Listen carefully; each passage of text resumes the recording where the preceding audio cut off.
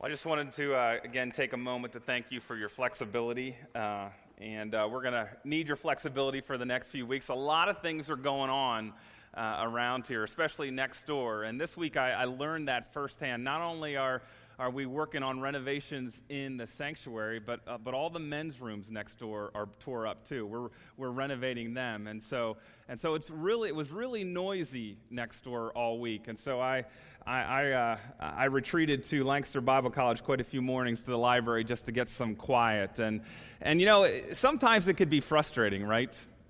That, you know, these inconveniences but as I was thinking, you know, I'm thankful that not only do we have a place where we can gather here this morning, and thankful for those who came in early and helped set up sound and everything like that, but around the world, people worship our Savior in far less than we do today.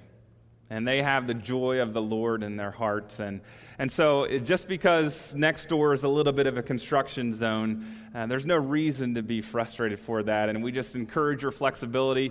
We may need your help in a few weeks as we come back here to set some chairs up, and we'll email out. And if you could help us out, that would be great. But let's just pause and just ask God to direct our time here this morning. Lord, we're thankful that you've given us the resources to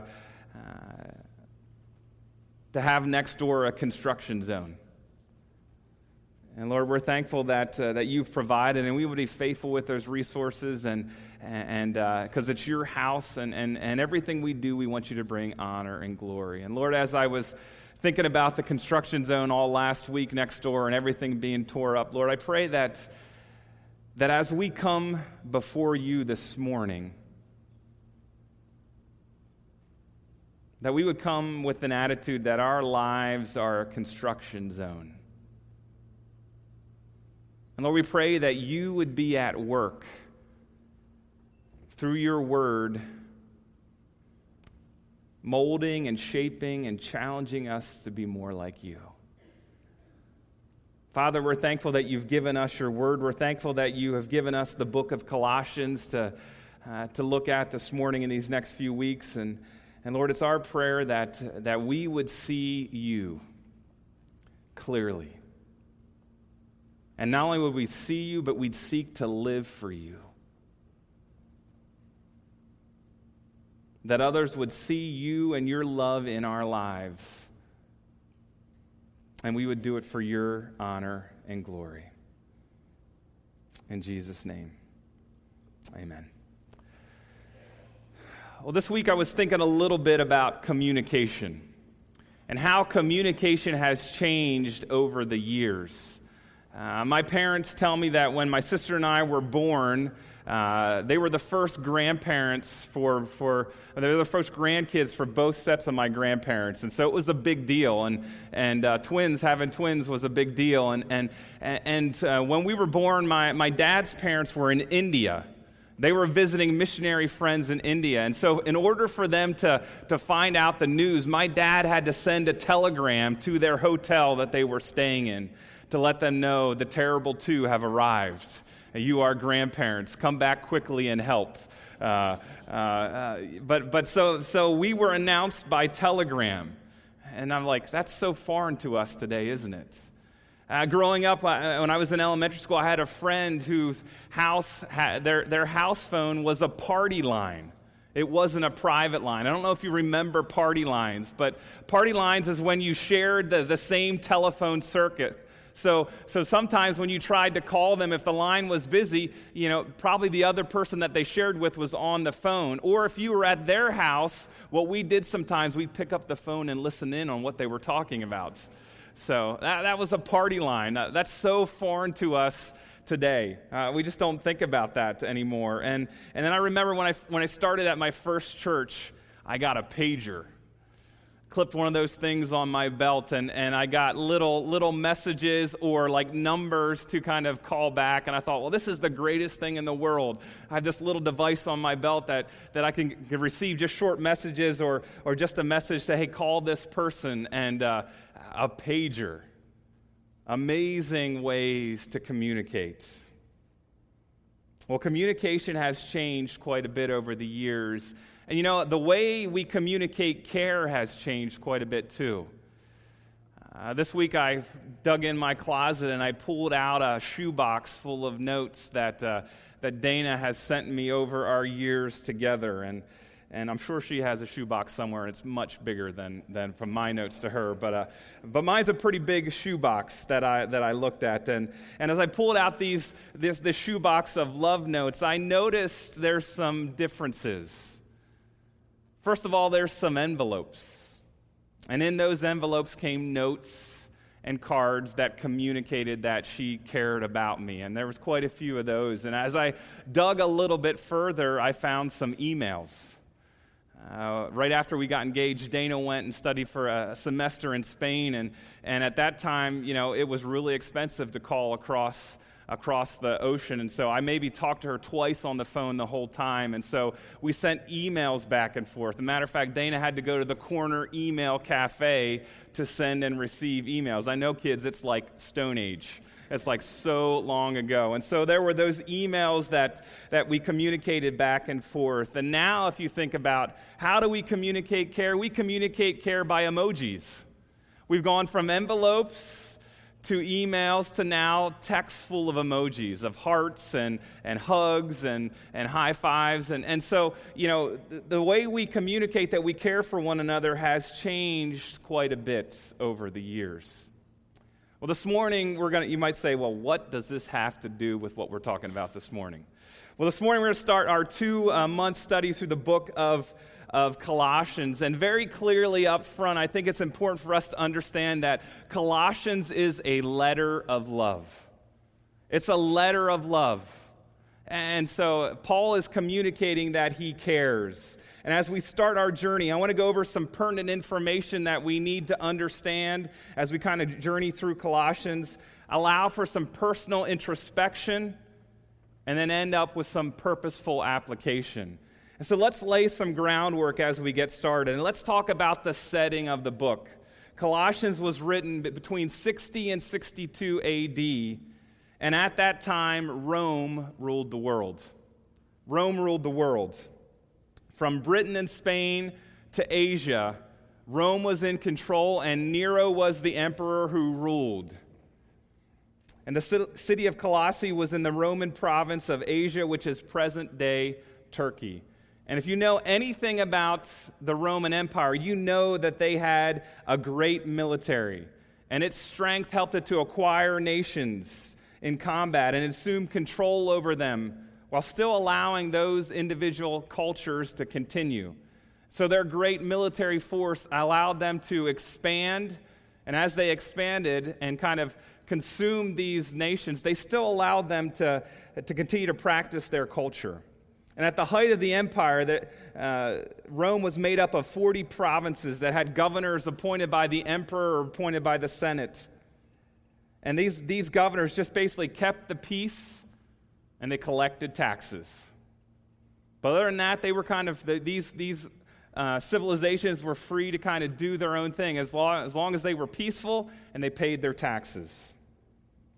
And as the empire grew, its engineers built this amazing system of roads that connected the provinces to Rome. And that's where we get the phrase, all roads lead to Rome. All roads lead to Rome. And so these roads shrunk the size of the world.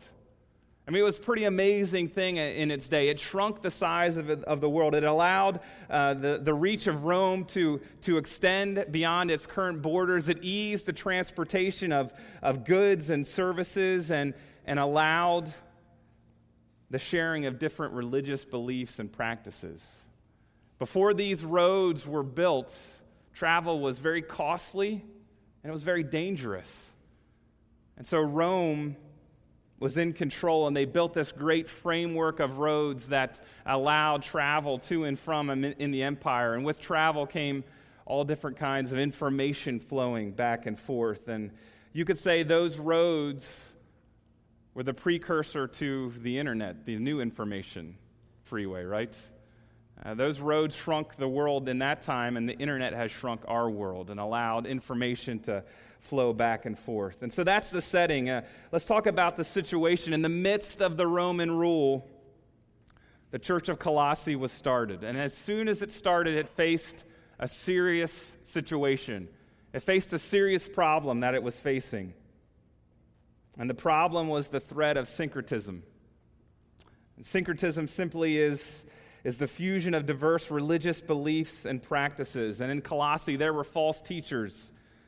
There were false teachers encouraging Christians to compromise the gospel by adding pagan mysticism and Jewish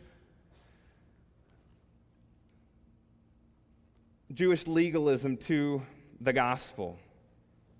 And as Rome added territory and built roads to travel, these roads allowed the sharing of beliefs and practices. And so there was this kind of melting point of religious beliefs, this syncretism, and it was threatening the church at Colossae, threatening to add things to the gospel, to pick from Jewish legalism, to pick from pagan mysticism, and add things to the gospel. And the final thing, as we kind of lay the groundwork for this book, is we need to see the supremacy of the Savior. As we'll go through chapter by chapter, it'll be clear that Christ is supreme. Colossians is written to communicate that Jesus Christ is superior and salvation is solely found through faith in him. And so that's kind of some of the groundwork that we're laying. The setting, the situation, and ultimately that Christ is sovereign. And I think that's important for us to recognize that and realize that as we move forward from these weeks and spend some time in Colossians. So let's start in the beginning and look at the greeting. In verses 1 and 2, if you want to turn your Bibles there to Colossians 1 and 2, it starts off, Paul, an apostle of Christ Jesus by the will of God, and Timothy, our brother, to God's holy people in Colossae, the faithful brothers and sisters in Christ, grace and peace to you from God our Father. And so we start off and we're introduced to the author, the Apostle Paul. People say Paul is arguably the most important and influential person in history apart from our Lord and Savior Jesus Christ. He had a huge influence in the history of the church and overall history of the world. And in the ancient world, when you wrote a letter, you began it by stating your name, the name of the writer. And so Paul begins by identifying himself and his co-laborer Timothy. And if you were here with us in our last Sunday school series, we went through the book of Acts, and we were introduced to Paul. We knew that he grew up, he was a Jew and had Jewish teaching. He was trained by the Pharisees. And in Acts 7 and 8, we see Saul was there when the Pharisees stoned Stephen for his faith in Christ. And after that, Saul took to persecuting the church in Jerusalem.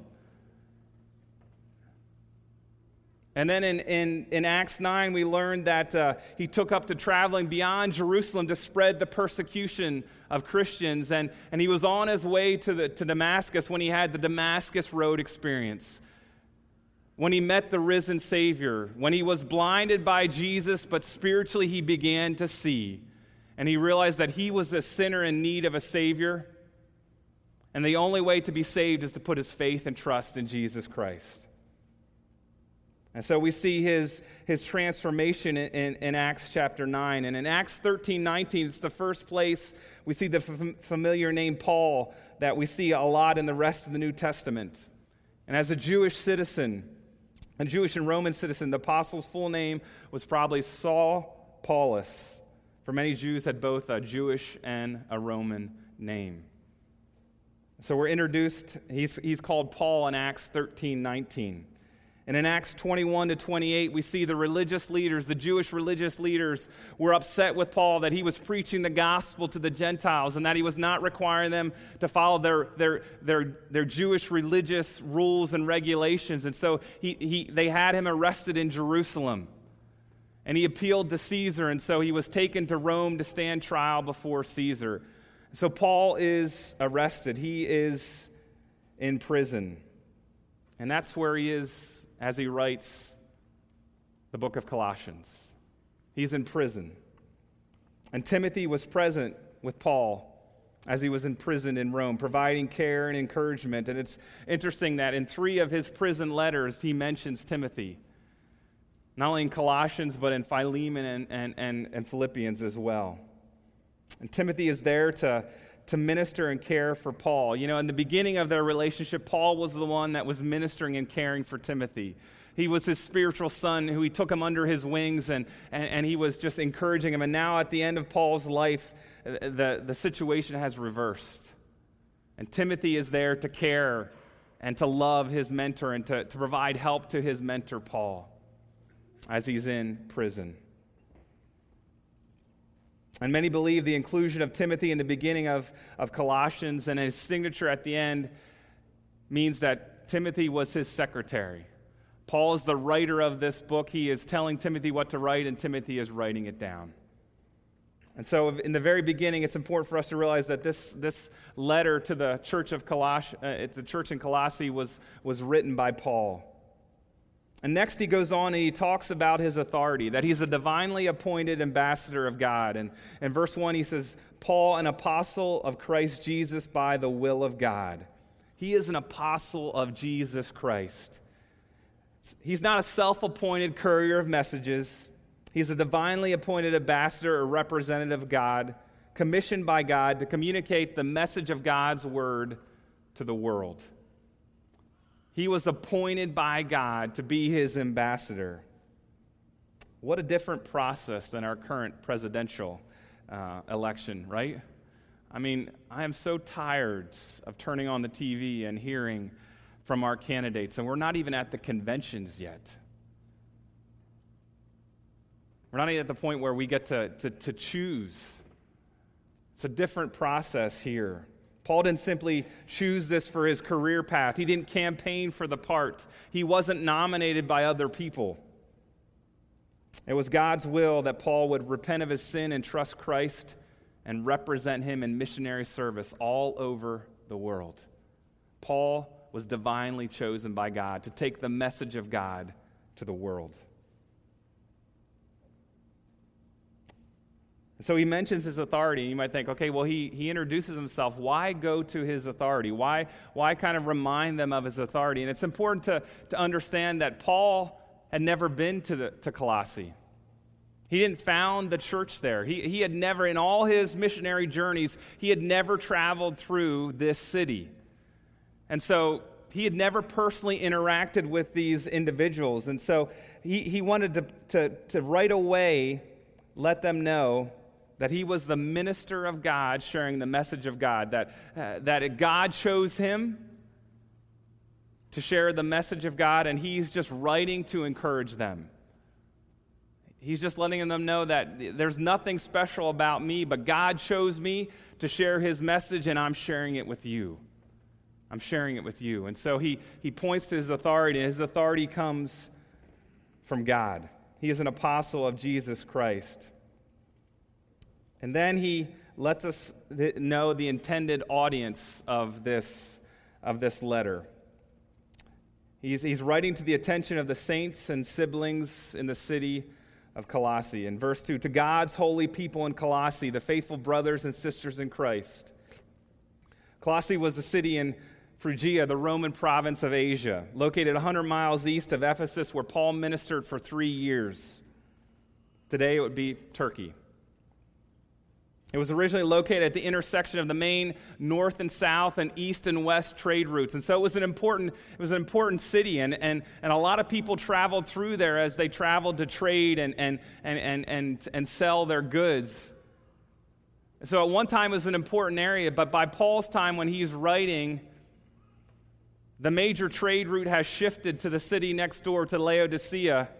And so now the city of Colossae has declined. It's not as prominent as it once was. And maybe that's why Paul never visited there. There were so many cities to see and go to, and he tried to pick the ones that was most influential. I don't know. But Paul had never been there.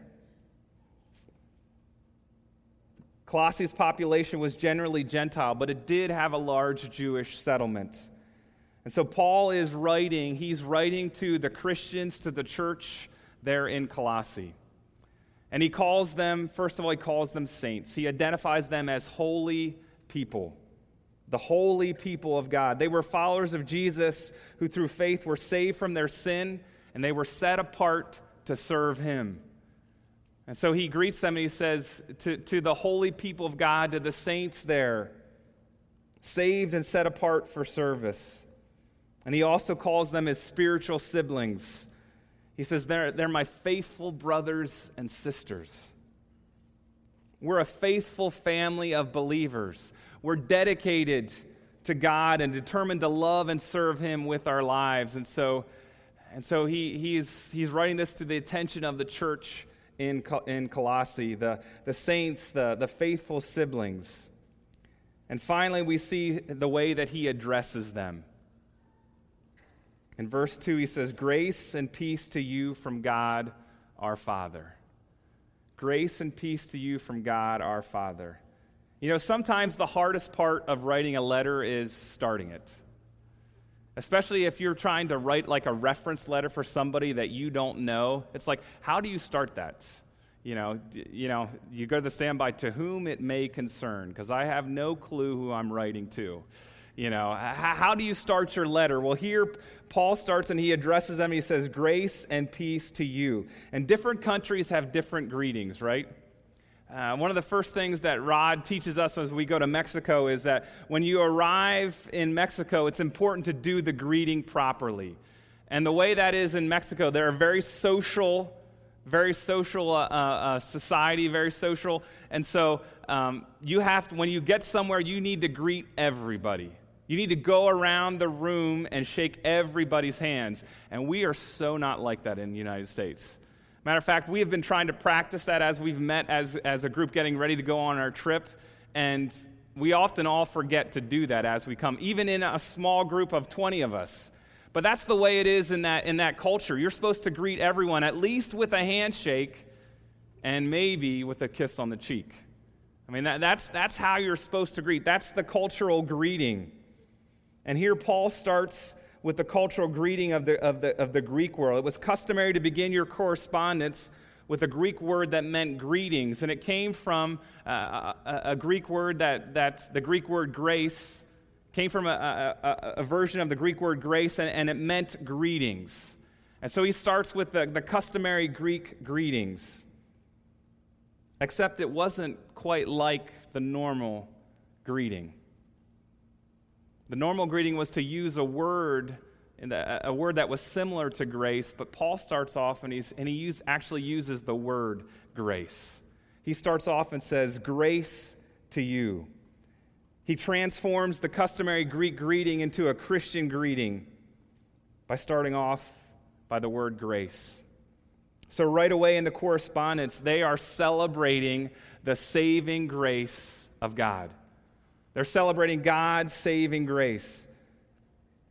It was an opportunity to celebrate what God had done in their lives, to praise God for his grace, his unmerited favor that was received through a personal faith in Jesus Christ. And so as he's writing to the believers in Colossae, he starts off and he says, grace.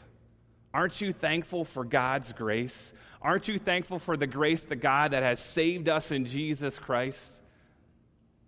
So he starts off with grace. And then he added the other half of the greeting, the Greek word for peace that originally came from the Hebrew word shalom, which talks of one's total well-being because of God's presence. And so he starts off his greeting to the church and he says, grace and peace. Celebrating God's grace that they've experienced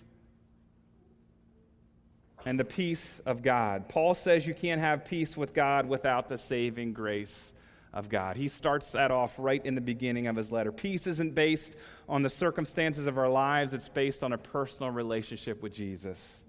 And the only way sinners can find genuine peace with God is through the saving grace of God. And so Paul begins his letter and says, I'm thankful for God's grace that provides us peace. Grace and peace to you, my fellow saints, my brothers and sisters in Christ. And so that's the greeting. That's the pertinent information that we kind of need to remember. And now let's look at some personal introspection as we look at the gospel.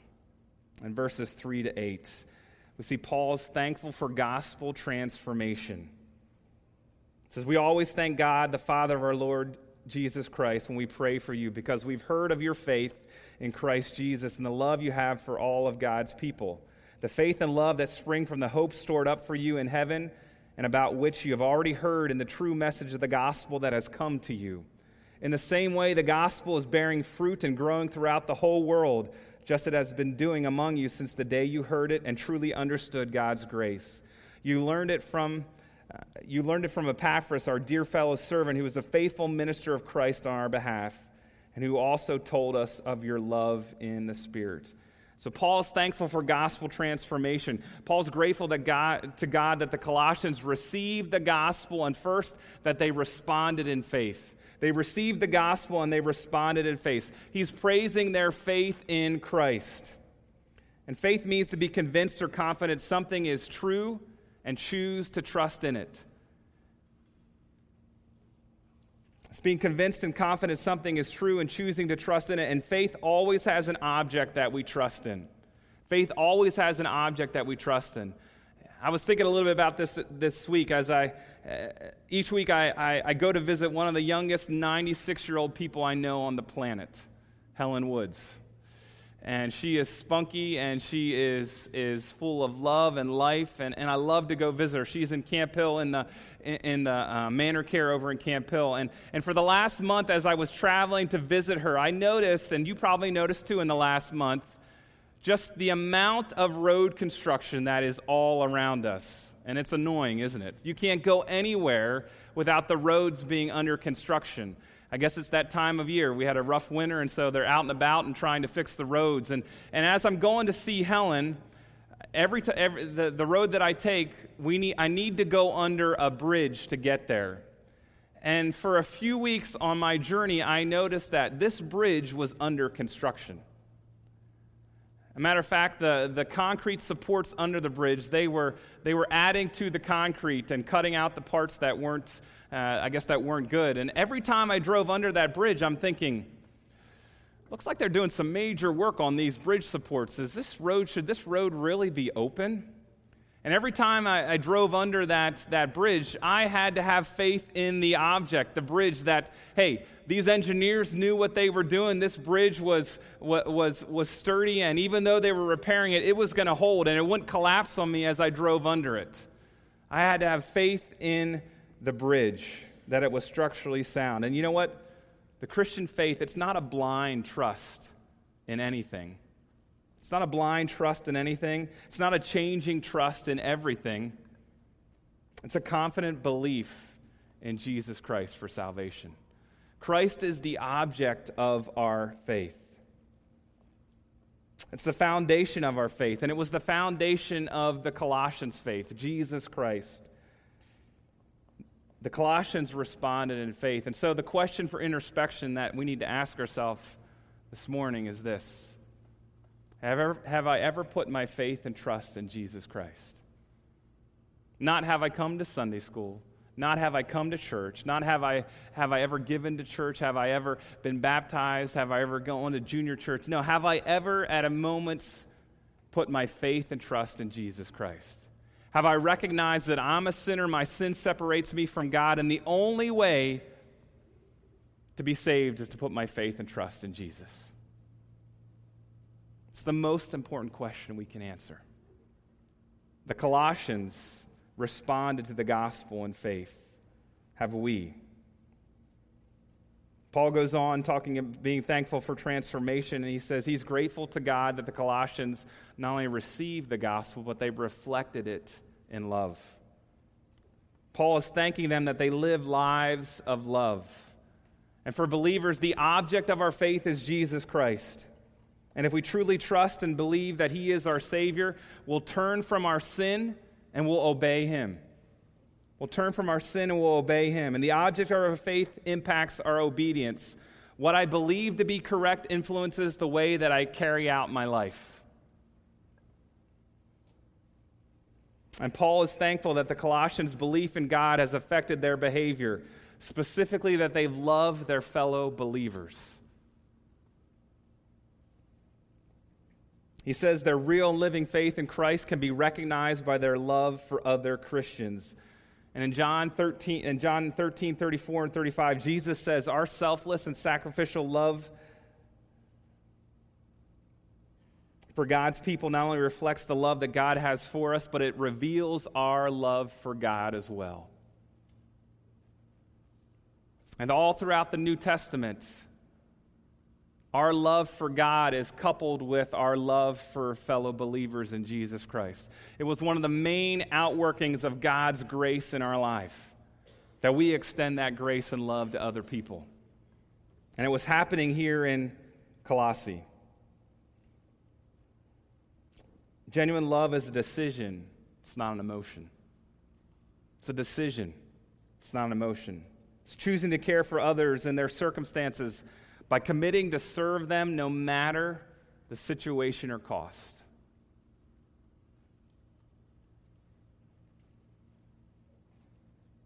It's not an emotion, it's a decision. So saving faith produces obedience to its object, Jesus Christ.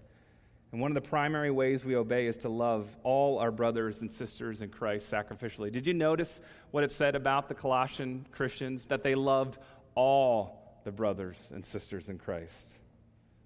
All is a pretty powerful word. Not just the popular ones, not just the lovable ones. All means that every Christian that they knew or met in their everyday life, they extended love to all the believers that they knew.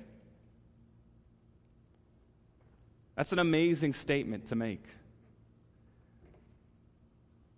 And man, if we could be a church that's known by the fact that we love all the believers, that we're all in the construction process, we're all a work in progress, but we love each other no matter what. They loved all the believers. And so the question for reflection for us is simply this: do I love all of God's people? Or maybe we could state it this way: is my love for other believers based on what Christ did for me or what they did to me? That's a tough one, isn't it? Is my love for other believers based on what Christ did for me, or is it based on what they have done to me? I mean, if they're nice to me, I'll extend love back. But if they ignore me, or they've been mean to me, or they've wronged me in some way, well, I'm not going to show love. Paul said the Colossians showed love to all believers. All believers. He was grateful for that. Paul's also grateful to God that the Colossians received the gospel and rested in hope. This week I came home one night, and Zachary was downstairs on the couch, and he was watching ESPN. And which isn't unusual. And this time, it happened to be he was watching an ESPN documentary, 30 for 30, called Believeland. And some of you, Carl and Jim, would know this documentary probably very well because you're big Cleveland sports fans. And Believeland, the whole premise of the documentary is that there had been no professional sports team in Cleveland, Ohio, that's won a championship since 1964.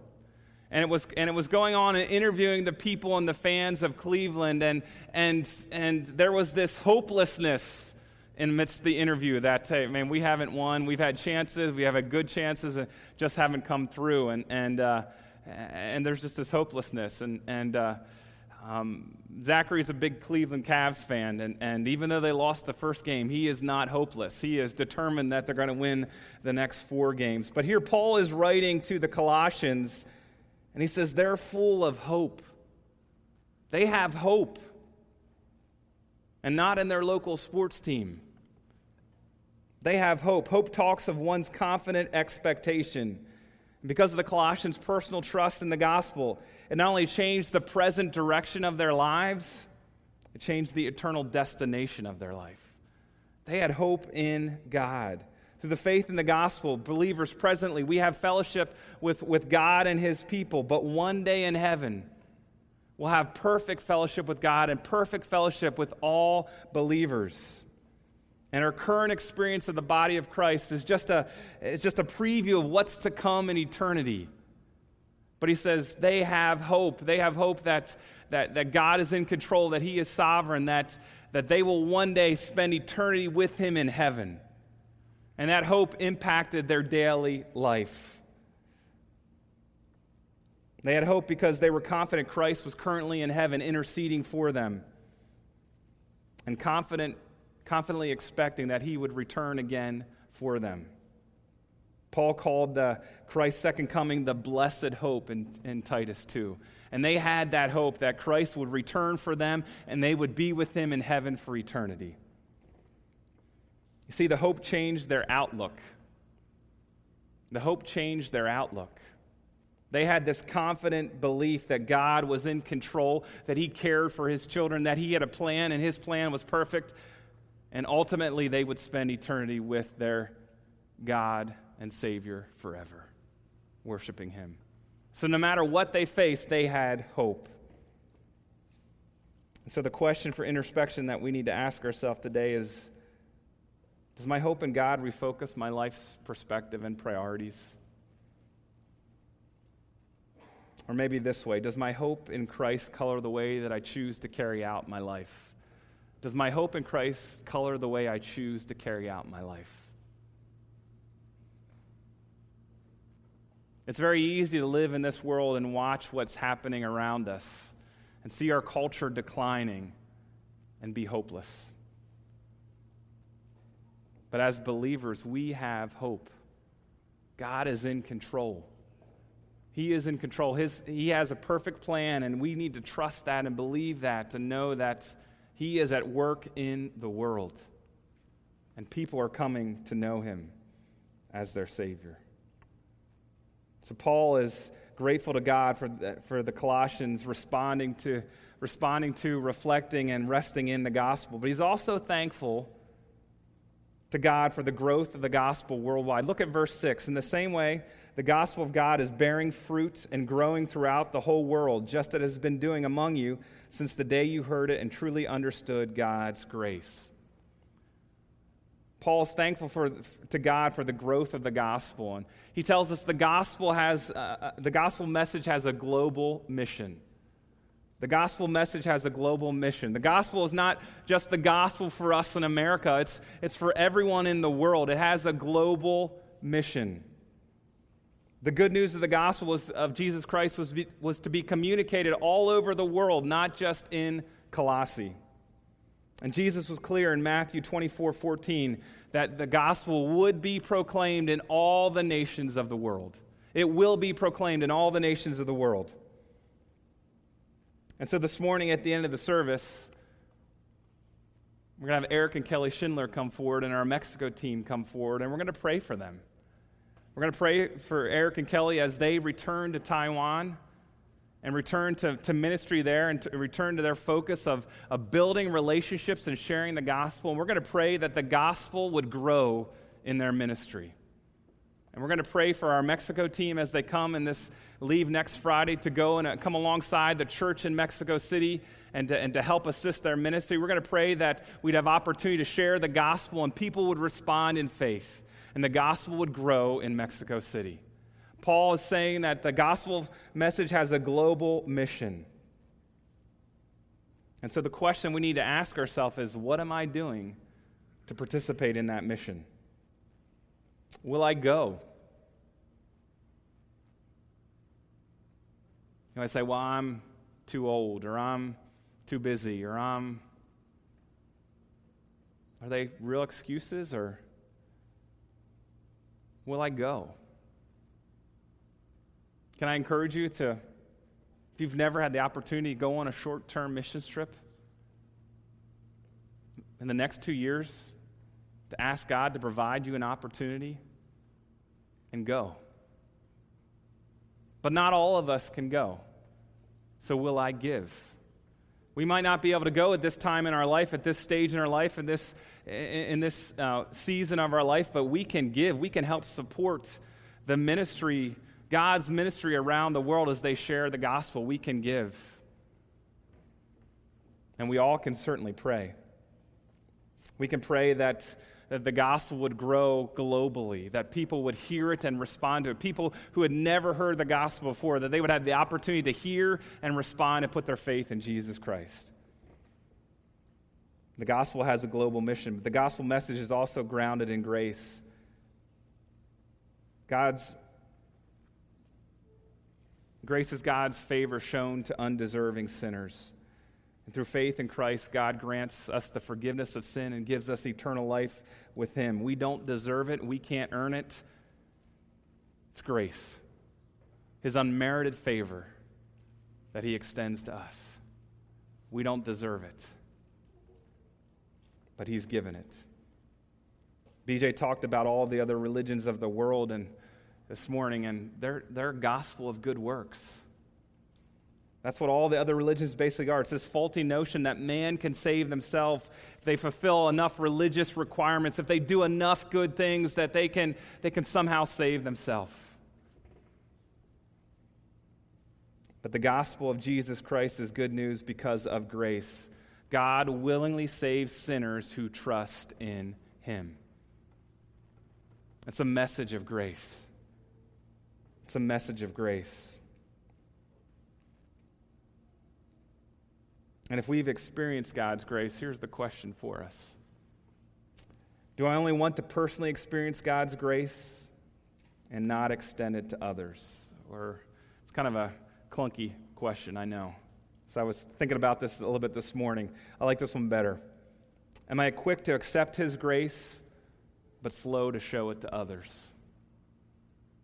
The gospel is a message of grace. It's grounded in grace.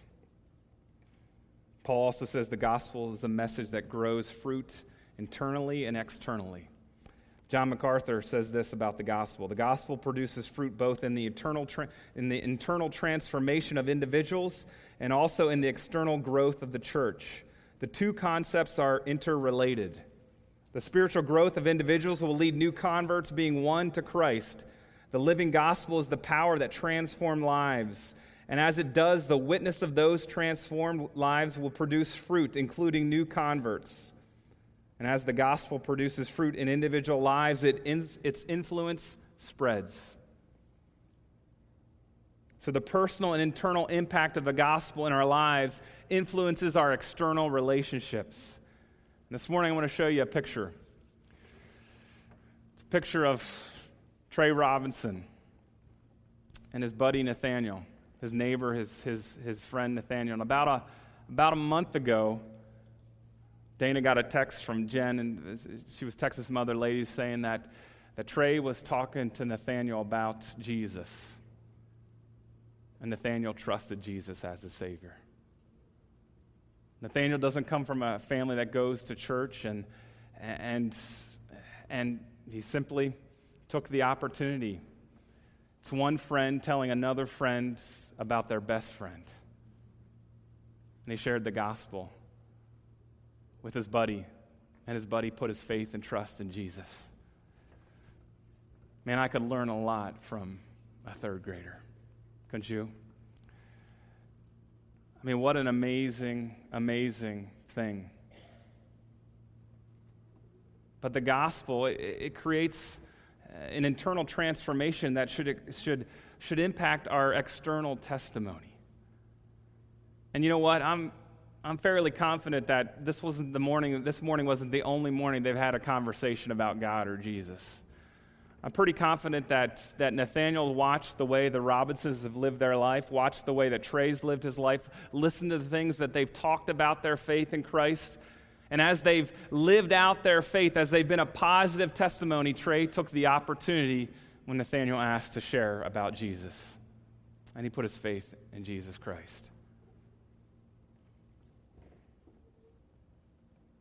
And they'd say, what does that have to do with the letter of Colossians?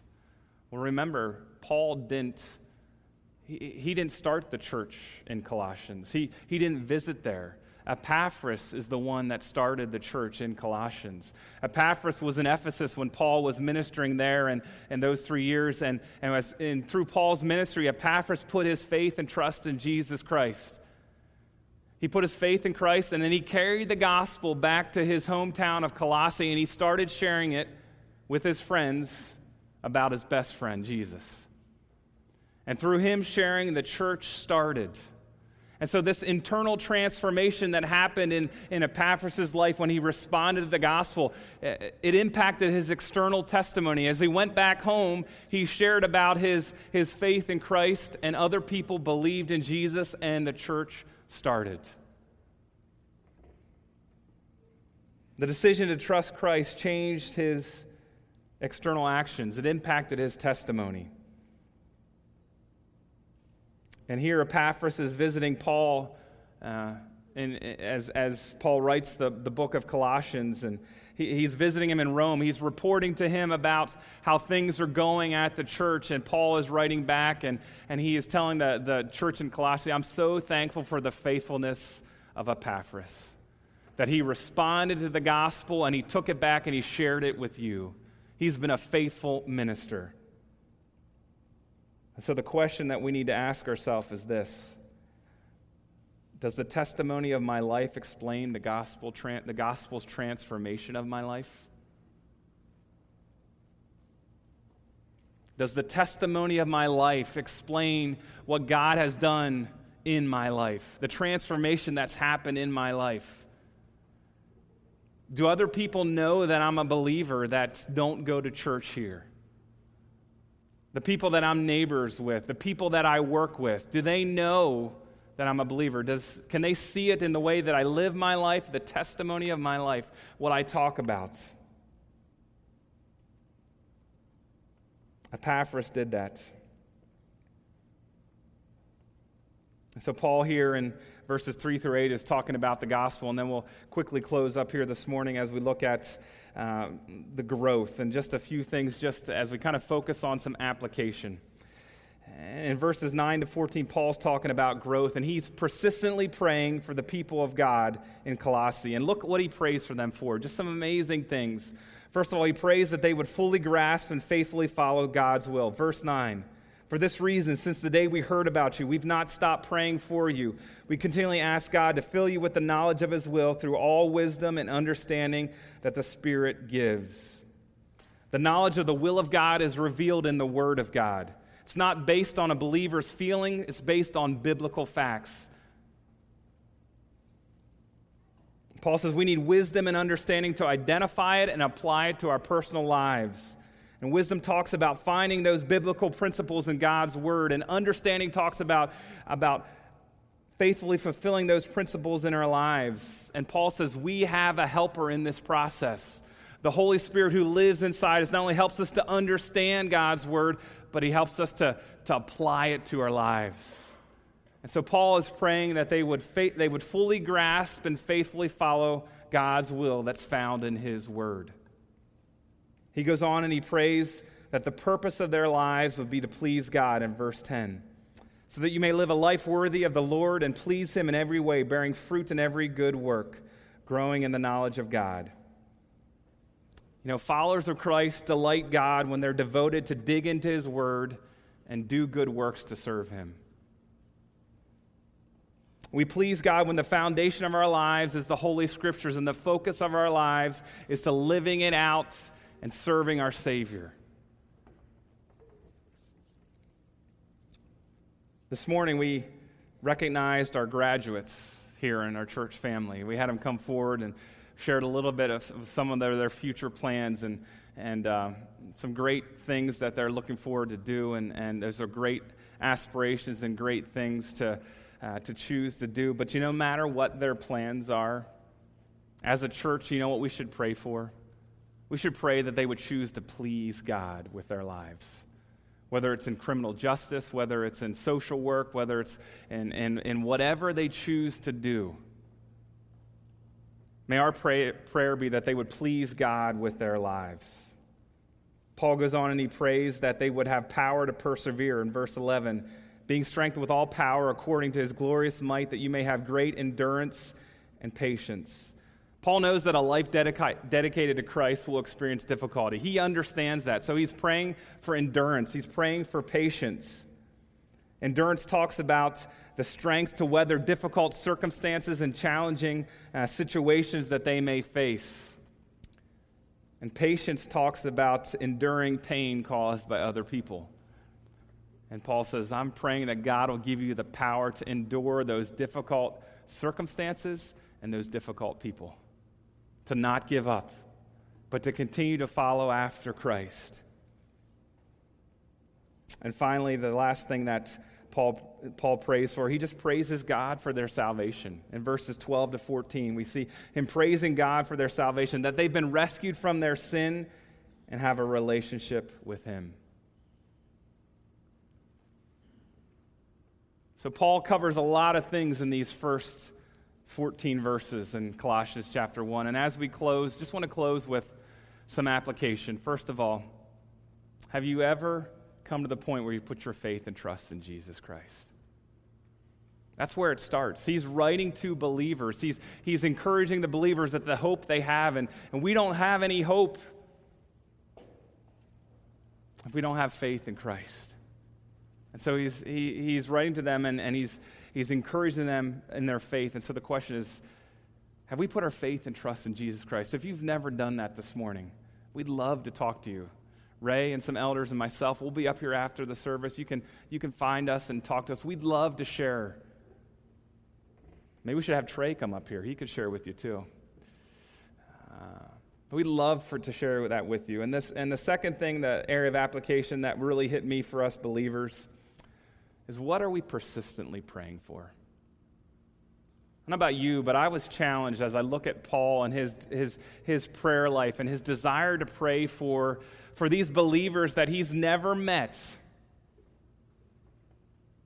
And I was challenged, what do I pray for my family who know Jesus Christ, for my friends who know Jesus? How do I pray for them?